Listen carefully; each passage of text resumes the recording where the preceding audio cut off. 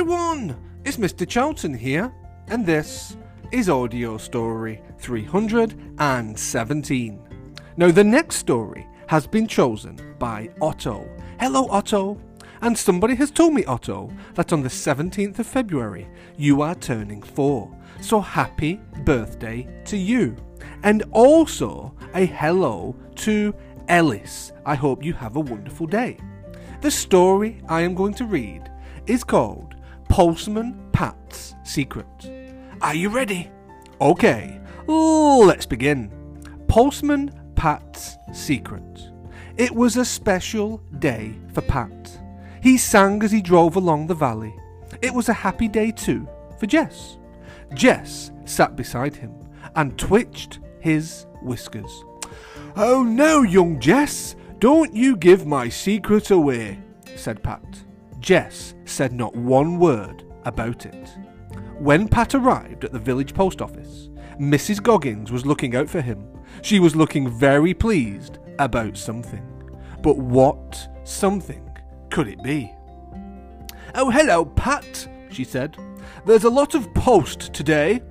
Who could be writing all these letters to Pat? One had a drawing of a cat on it. The writing looked like Katie Pottage's. Why don't you open them? Why don't you just do it?" said Mrs. Goggins. So Pat did. What a surprise.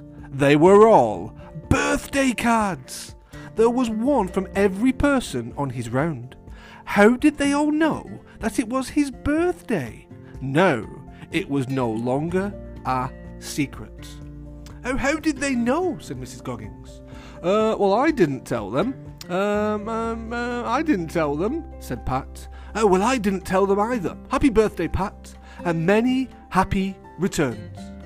Pat bought 6 chocolate kittens, then gathered them up in all his cards and all the letters and went on his way. At Greendale Farm, the twins sang, "Happy birthday to you, happy birthday to you, happy birthday, Mr. Pat, happy birthday to you," when Pat came in with the letters, and Mrs. Pottage joined in too. She loved to sing.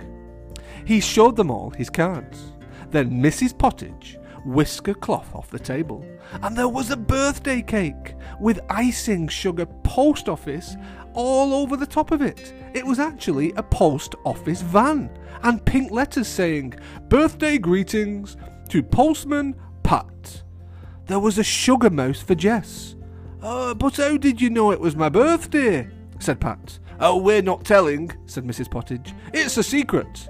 It was a secret," sighed Pat, "but all the same, thank you very much. It is a lovely cake and I am very, very grateful. I've had a wonderful day." Pat then went on his way. The church was the next stop on his round. Here's something for your birthday," said the Reverend Timms. He gave Pat a Bible, bound in leather. "That's very kind of you," said Pat. "But how did you know it was my birthday?" "He who reads shall learn," said the Reverend. "Oh," said Pat, puzzled. How could the Bible tell the secret of his birthday? Jess wondered if it was a sugar Bible, because that would be absolutely delicious. Pat drove away up the winding hilly roads to Thompson Ground. Mrs. Thompson was looking at Pat's birthday cards when Alf came in. "Hello, Pat," he said. "Happy birthday to you, my friend." He gave Pat a walking stick with a curly sheep's horn for a handle. "Thank you," said Pat. "It will be very useful, but how did you know it was my birthday?" "You are a famous postman, you know," said Alf. "We knew it was your birthday." Whatever does he mean? Thought Pat as he waved goodbye.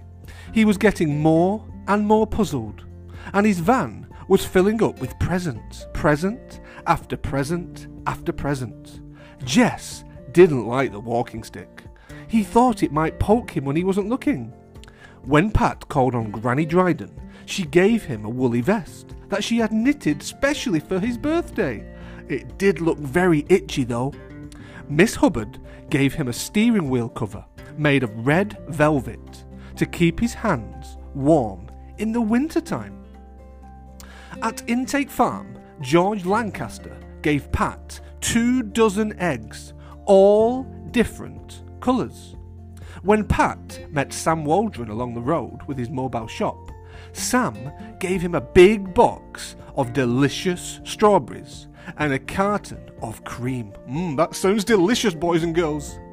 Pat called at the village school. The children sang 2 songs that they'd been practicing and gave Pat a big model of his van that they had made specially for his birthday. Pat gave them a chocolate kitten each to say thank you for all their cards and all their hard work. When he asked how they knew about his birthday, the children smiled, pressed their fingers to their lips and said absolutely nothing. It was time for Pat to go home. Sarah would have a special birthday tea ready for him. He stopped to empty the letterbox. Peter Fogg came along on his tractor and stopped for a chat. Pat told him about how everyone knew it was his birthday. "Don't you know why?" said Peter, laughing. "I certainly do not," said Pat. Peter pulled the Pencaster Gazette out of his pocket. "That is a newspaper." "Look at this," he said. Pat was amazed. There was a big headline on the front of the newspaper. "Happy birthday to the postman of the year." "Well," said Pat, "so that's how everyone knew. I wonder, now I see. I wondered how they knew that it was my birthday, and it was in the newspaper. Can you believe it?" "Keep it as a souvenir," said Peter. "Thanks, I will," said Pat. "And that surely is my last present of the day." Jess wondered when his birthday could be. Never mind, there would be a good dinner waiting for him. That was as good as a birthday any time. "What a strange day that was," said Pat.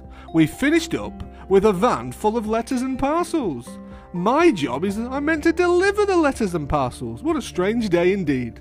And off they went home. Jess didn't have his usual catnap. He wanted to keep an eye on that sheep's horn, that stick, just in case the stick tried anything funny. The end. Boys and girls, I hope you enjoyed the story, and I will see you again very, very soon on Mr. Charlton's Audio Stories. I wish you a fabulous day. 3, 2, 1. Bye, bye,